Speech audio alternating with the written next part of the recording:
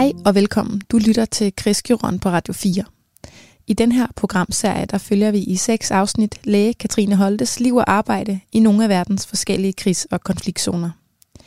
Det her er 3. afsnit, og det handler om Irak.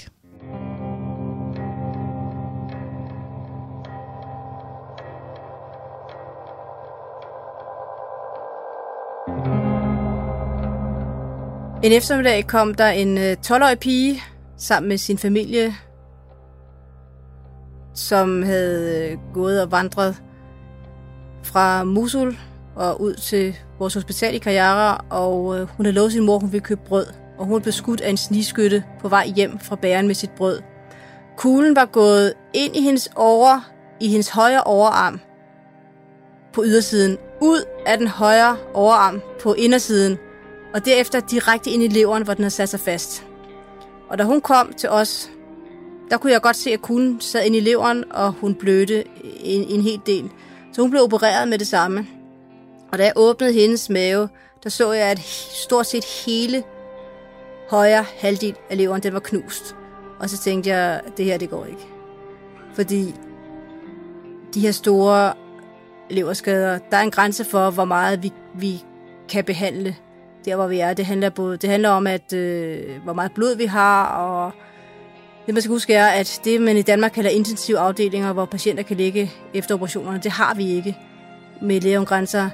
Patienterne skal vågne op efter operationen og klare sig selv på egne vilkår. Hun vågnede faktisk op efter operationen, og hun klarede sig igennem. Den første prioritet, det er jo, det kan man sige, den livreddende behandling. Men det er også det er jo selvfølgelig en kæmpe prioritet også at bevare armen. Men det er sådan, at hvis man bliver ramt uheldigt, så en knogle er helt knust, så er den altså meget svær at få til at vokse sammen med det udstyr, vi har.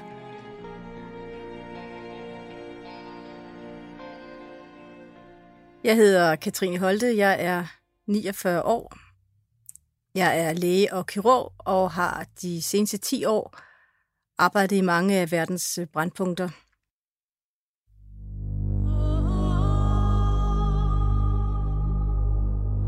Jeg kommer til Irak i foråret 2017, og det er under den sidste offensiv, tror jeg, man kalder det, mod Mosul. Altså det, som konflikten i sig selv drejer sig om, det er jo krigen mod ISIS.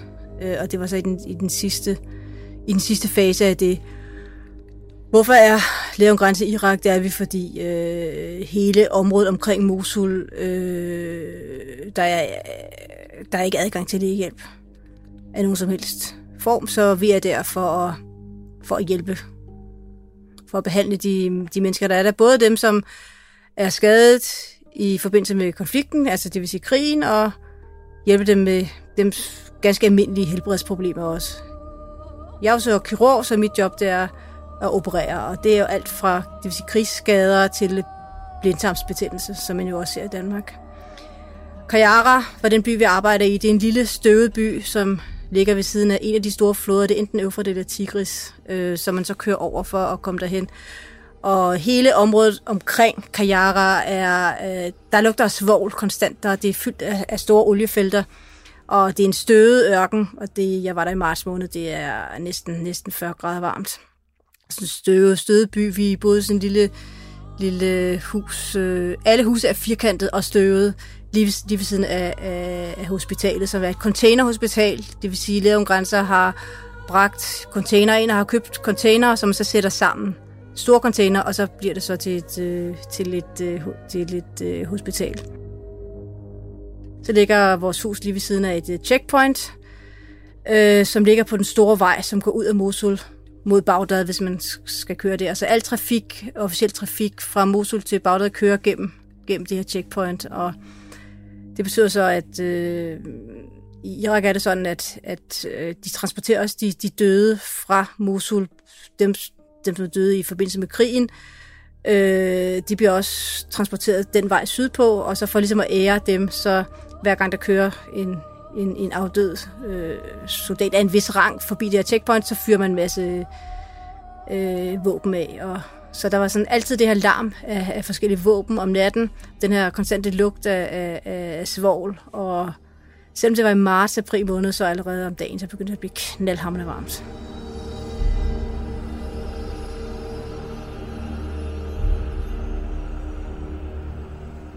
Der er så mange ens historier om familier, som flygter fra Mosul, altså og ned gennem ørkenen. Vi modtog måske 20, 30, 40, op til 100 patienter om dagen i vores skadestue. Små støvede børn, som havde gået med familien gennem ørkenen. Hele området omkring Qayyarah, hvor vi arbejder i Mosul, der er heftig minering, det vil sige, der er lagt miner overalt.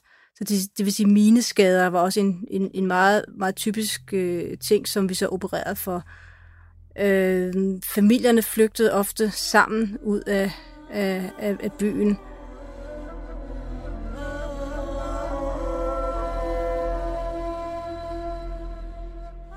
Jeg husker, der var en eftermiddag, hvor jeg blev bedt om at kigge på en 4-årig pige, som havde et hævet ben.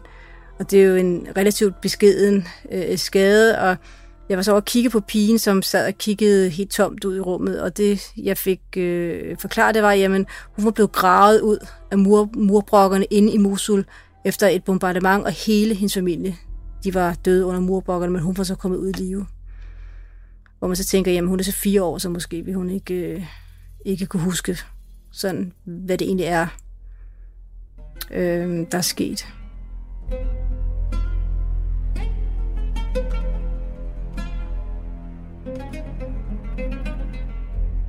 Der er mange patienter, som kommer med skader i forbindelse med noget så banalt som madlavning, og det skyldes jo, at den her adgang til elektricitet, som man jo har haft før krigen, og det var faktisk det var det samme, jeg også så, da jeg var i Syrien, det er jo, at der er jo nedbrud af de her almindelige elektricitetssystemer, og det er jo ikke muligt at købe petroleum og benzin og brændstoffer af en kvalitet, som man plejer at købe det. Så tit er det sådan, at man skal købe råolie, og så skal man så destillere råolien til noget, man kan bruge til at lave mad. Du kan høre, jeg er ikke sådan ekspert i råolie.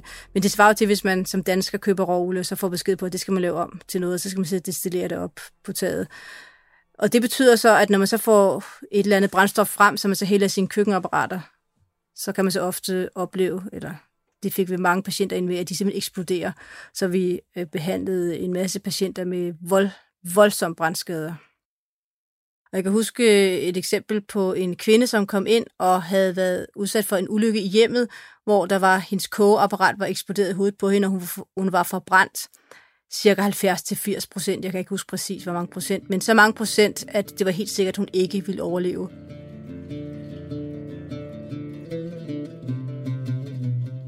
I modsætning til Danmark, hvor man for eksempel har en afdeling for brækkede ben, brækkede hofter, operationer i maven, så har vi på et kirurgisk hospital med Læger Grænser en afdeling for kvinder og en afdeling for mænd. Og så ligger de så sammen. Kvinderne ligger med kvinderne, og mændene med mændene. Og der er altid flere mænd end kvinder.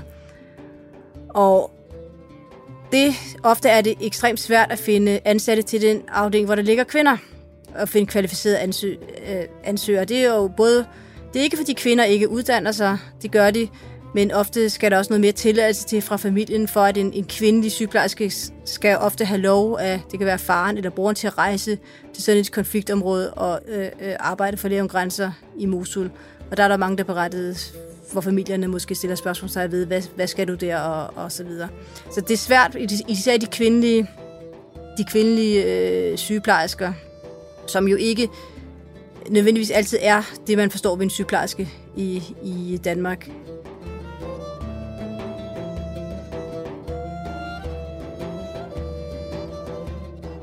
Jeg kan huske den her kvinde, som var forbrændt, de her 70-80%, og jeg gik lidt frem og tilbage og tilså hende lidt på afdelingen for at se, hvordan det gik. Og på et tidspunkt går jeg så ind og kigger ind ad døren på afdelingen. Det er også sådan en container, jeg kan huske, jeg står og lukker døren, og jeg kigger ind, og hun ligger over hjørnet, og hun ser død ud. Og hun har 3 pårørende omkring sig, og de sidder stille og roligt. Og jeg går så hen til kvinden og kigger lidt på hende og tager hende i hånden, og hun har ikke nogen puls, og hun er død. Det kan jeg godt se.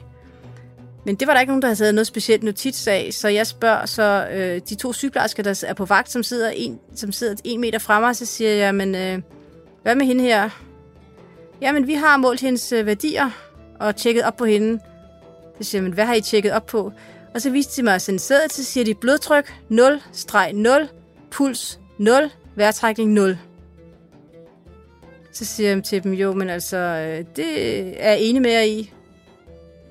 Men det betyder, at hun er død. Hvad? Er hun død?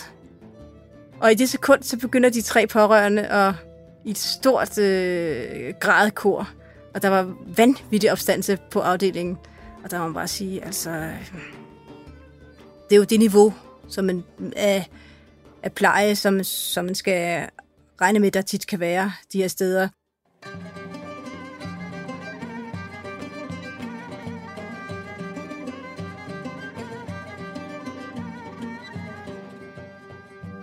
I Irak er vi jo handicappede, kan man sige, jeg som ikke arabisk talende er jo handicappet i det. Jeg kan jo ikke tale direkte med patienterne. Der nogle veluddannede irakere, som vi mødte, kunne tale engelsk. Men det er ikke et naturligt andet... Jo, det er et naturligt andet sprog for mange veluddannede irakere, men der er utrolig mange, som ikke taler andet end arabisk. Og så går kommunikationen gennem tolken, og en tolk, de tolke, vi ansætter i Irak, det er jo ikke det samme som en tolk, der bliver ansat i Danmark til at tolke i Folketinget. Det er ikke det samme niveau, og tit og ofte finder vi så ud af, at det, der bliver tolket, tit er det sådan, at jeg kan godt sige en meget, meget kort sætning. Jeg kan sige til tolken, til patienten, du er blevet opereret for blindtarmsbetændelse. Og så snakker tolken i 5 minutter, og så siger jeg, men hvad siger du? Jamen, jeg er ved at forklare om forskellige forhold. Så siger jeg, men hvad er det for nogle forhold? Jo, men jeg er også lidt ved at forklare noget om hans søster og sådan nogle andre ting. Så siger jeg, men du skal sådan set bare sige det, jeg siger. Jo, men jeg tænkte også, og sådan, og det er meget, meget ofte, at der går utrolig meget information tabt. Så det holder vi meget til et minimum. Vi prøver at sige, at det er jo ekstremt vigtigt, og det burde give sig selv at kunne kommunikere med de mennesker, der er ansat, sygeplejersker. Men at stille det krav, at man for eksempel som ansat sygeplejerske kan tale engelsk. I Irak for eksempel, i Syrien, i Yemen, der kunne vi ikke få personaler, som kunne tale engelsk. Så der var jeg nødt til, så prøvede vi sådan noget med, at så på hver vagt skal der være en, der kunne tale engelsk.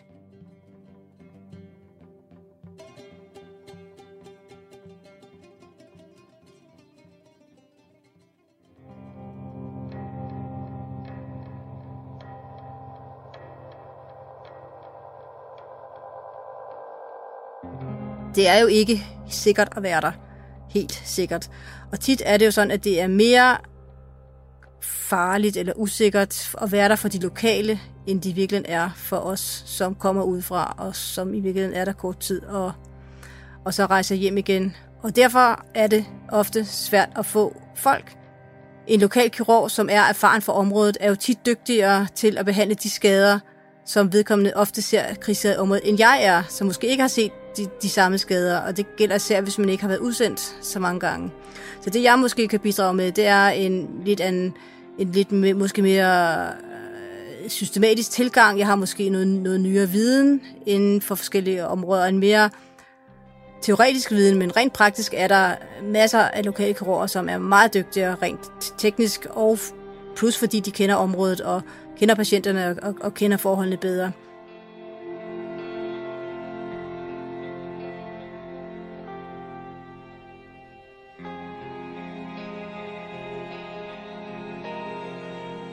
På et tidspunkt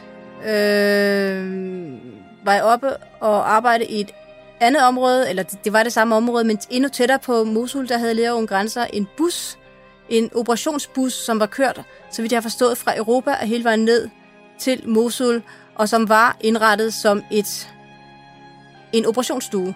Og det er en bus. Det, man skal forestille sig, er, jeg går ind bag i bussen, jeg kommer ind i et lille rum, hvor jeg kan vaske mig, så går jeg forbi nogle skabe, og så kommer jeg ind i det aflange rum, hvor sæderne er skrællet af, og der er en fin, meget, meget fornem operationsstue med en seng, et operationsleje, lamper, apparater til anæstesi, altså narkose, og så de ting, der skal være, og der kan man faktisk lave en del.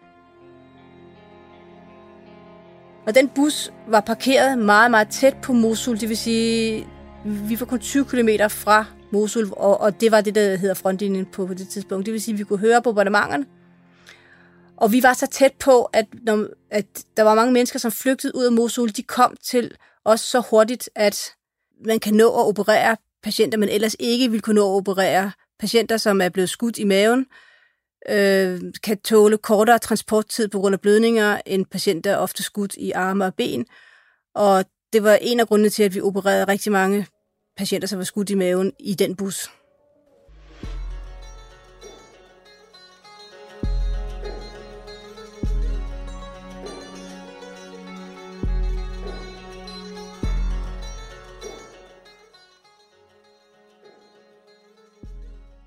Noget af det, som er tilfredsstillende ved at arbejde med Læger uden Grænser,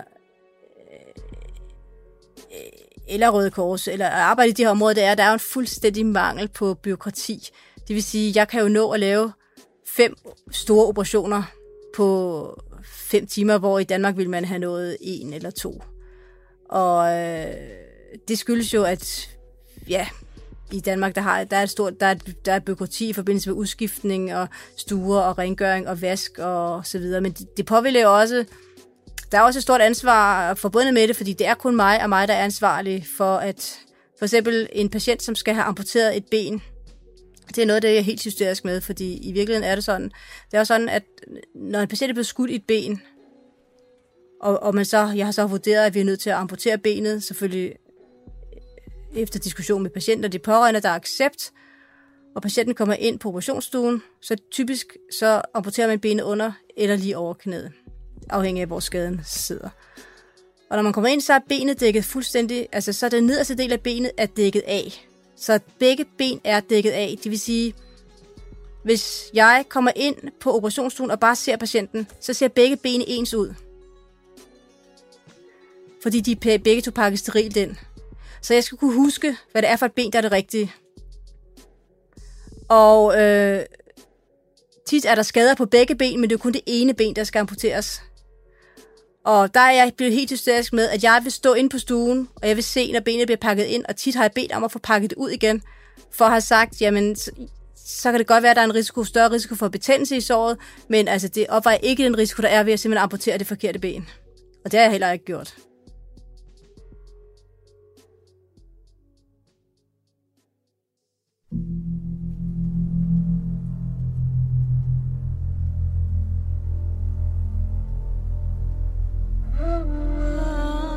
Jeg spørger faktisk aldrig patienterne særlig meget til, hvad der egentlig er sket med dem, når de kommer ind. Og det er ikke, fordi jeg ikke er nysgerrig. Jeg er i virkeligheden lige så nysgerrig som mange andre.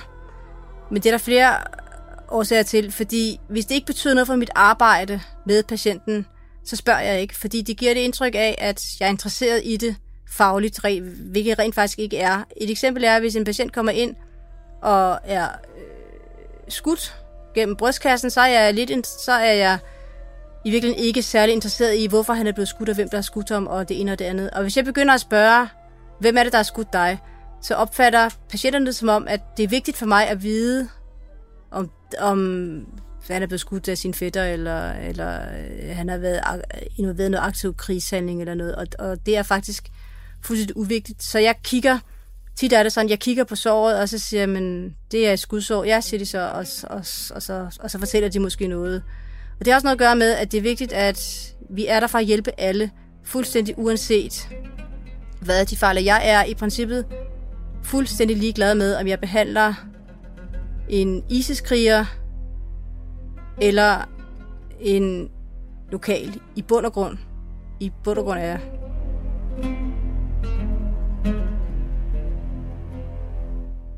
De får fuldstændig den samme behandling. Nu kan det så siges, at vi behandlede utrolig få ISIS-krigere, men vi behandlede nogle enkelte. Altså ISIS, det er mit indtryk, de har deres egne hospitaler, og de irakiske her har også deres egne hospitaler, så det er sjældent, at der så kommer nogen. En vi behandlede, som jeg ved var ISIS-kriger, og det ved jeg, fordi det sagde han selv, at han var ISIS-kriger. Han var kommet til Irak for at udøve noget hellig krig, og for at slå de vantro ihjel, og det var så også blandt andet. Der var han så uheldigvis for ham selv blevet taget til fange af den irakiske hær, og de havde så bragt ham til os, hvor han havde nogle skader på sin fod, som han så skulle have behandlet. Og jeg kom og tilså ham, og han havde en fod, der var lidt blålig, og jeg var lidt i tvivl om, hvad det egentlig drejede sig om det var en alvorlig skade, og man havde det, der hedder gasgangren. Jeg tror sådan et populært ord for det er angreb af kødædende bakterier. Det er også et ord, men gasgangren, det medicinske term er nekrotiserende fascit. Jeg var lidt i tvivl om, det han muligvis kunne have det på sin fod, hvor han havde nogle skader. Det kan være lidt svært at se udefra. Jeg sagde til ham, at det kan være, at vi er nødt til at kigge lidt på det her sår, og det kan være, at jeg er nødt til at amputere noget af dit ben. Nej, det var han ikke interesseret i. Det var ikke nødvendigt, fordi han ventede på at komme i paradis, og det kunne han ikke se nogen grund til. Han imødeså helt trygt at komme i paradis. Så siger jeg, det må du selv om, siger jeg så, men jeg tror, det vil være en god idé at kigge lidt på det her sår. Jeg kunne så mærke til det her stuegang, at der var meget sådan tavst omkring patienten, og så spurgte jeg så de lokale sygeplejersker, hvad det drejede sig om, og det drejede sig jo om, at han, når jeg ikke var der, gik han jo også rundt og talte om, at han ville udøve noget hellig krig på afdelingen, og jeg kan huske, at jeg gik ind til ham næste gang til stuegang og sagde, at hvis han skulle ligge her, så var han nødt til at ligesom holde lidt lavere profil, fordi det skabte utryghed for personalet. Men det endte så med, at da jeg så igen tilså den her ISIS-kriger, dagen efter, hvor han var blevet noget dårligere og havde høj feber, og så ville han så gerne være med til at amputere hans ben, alligevel, trods alt. Der var hans tilstand desværre sådan, at jeg havde planlagt at amputere hans ben under knæet, men da jeg begyndte at skære huden, og det er det, man teknisk set gør ved den her type operationer. Man skærer i huden for at se, om den lever eller ej. Den levede ikke, og jeg blev ved med at skære op i benet. Altså, jeg startede ved anklen, skar i huden op til knæet. Huden på knæet levede heller ikke. Det vil sige, så er det ikke nok at amputere benet under knæet. Så er det nødt til at skære længere op. Da jeg kom op midt på låret, så var der hud, der levede, eller der var der væv, der levede. Og så amputerede jeg ham der. Det vil sige, det der hedder en femoramputation, rent teknisk, men en lårbensknogle, altså en amputation på midten af låret. Men det var faktisk for sent, fordi der havde betændelsen, de her kødædende bakterier, er det nogen, der kalder det, men de havde haft så godt fast i kroppen, at han døde i det, man lægeligt set kalder septisk chok, det vil sige, at han døde simpelthen af den her generaliserede betændelsestilstand 2 dage senere på afdelingen. Selv hvis han var blevet opereret dagen før i Danmark, så er det slet ikke sikkert, at han ville overleve. Det er en dødelig sygdom. Jeg vil gerne lige tilføje, at det er jo ekstremt vanskeligt for personalet at skulle behandle de her personer. Og det er jo, man kan sige, for mig, jeg kommer udefra, jeg kan meget nemmere have den her holdning, at det er en meget nemmere og lettere holdning for mig at sige, at vi behandler alle ens.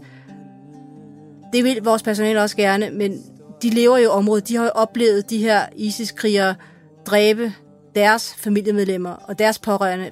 Måske ikke lige ham her, men de har oplevet andre tyrannisere byen. Qayyarah har jo været ISIS-territorium, og så de ved, hvordan det er. Og se de folk, som har dræbt deres familiemedlemmer, at de skal passe på dem på et hospital. Det er barsk, og det er svært for dem, og de accepterer, at det er Læger Uden Grænsers politik. Det gør de. Jeg har aldrig oplevet nogen sådan nægte eller ikke være med til det, og det går man også meget op i ansættelsesproceduren, at vi er der for at behandle alle.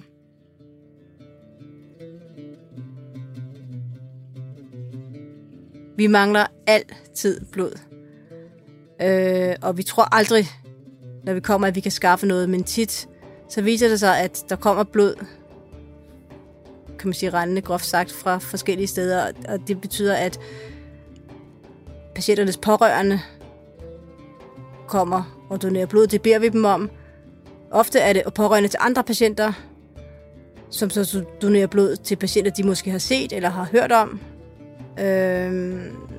Der er en helt utrolig solidaritet har jeg oplevet med hensyn til at hjælpe hinanden. Og det er stort set uanset, hvor jeg har været. Jeg har oplevet det. En dreng på, jeg tror det er en 8, 9, 10 år. Det er jo svært at vide, hvor gamle børn er. Og ofte ved de jo heller ikke selv. Kommer ind og er relativt svært forbrændt og bliver behandlet gennem længere tid på hospitalet. Det skal man ofte med brændsår, men med rigtig god effekt. En familie, som var fattig og som ikke havde noget. Det jeg kan huske er, at han skulle også have det, der hedder nogle delhudstransplantationer. Det vil sige, at han havde nogle områder af kroppen, der var forbrændt, og det skulle man dække med noget hud fra andre områder af kroppen. Det er sådan en relativt simpel procedure, som vi laver ekstremt ofte. Og da det endte med,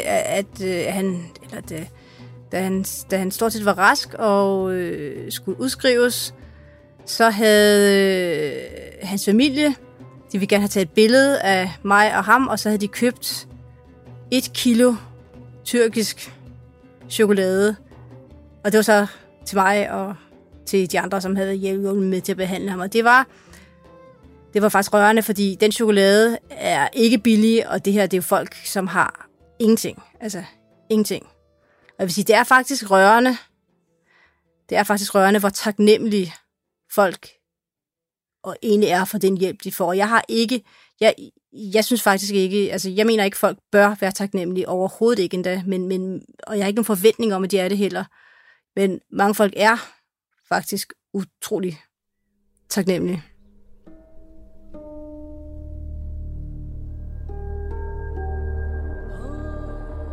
Hvis vi virkelig skal gøre en forskel, så vil jeg jo synes, det er et meget fortæsket begreb, men hvis vi skal gøre en forskel, så er vi nødt til at være der så tæt på konflikten og fuldstændig når den sker.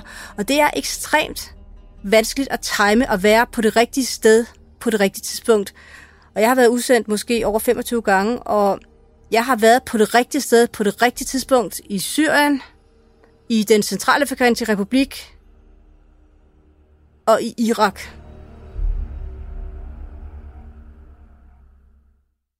Du har lyttet til 3. afsnit af Krigskirurgen på Radio 4. Og hvis du har lyst til at høre lidt mere, så bliv hængende, for vi sender faktisk et afsnit lige om et øjeblik. Du kan også finde alle de andre afsnit i serien, der hvor du lytter til dine podcasts. Krigskirurgen er produceret af Beam Audio Agency for Radio 4, og jeg hedder Sofie, jeg er tilrettelægger på programserien.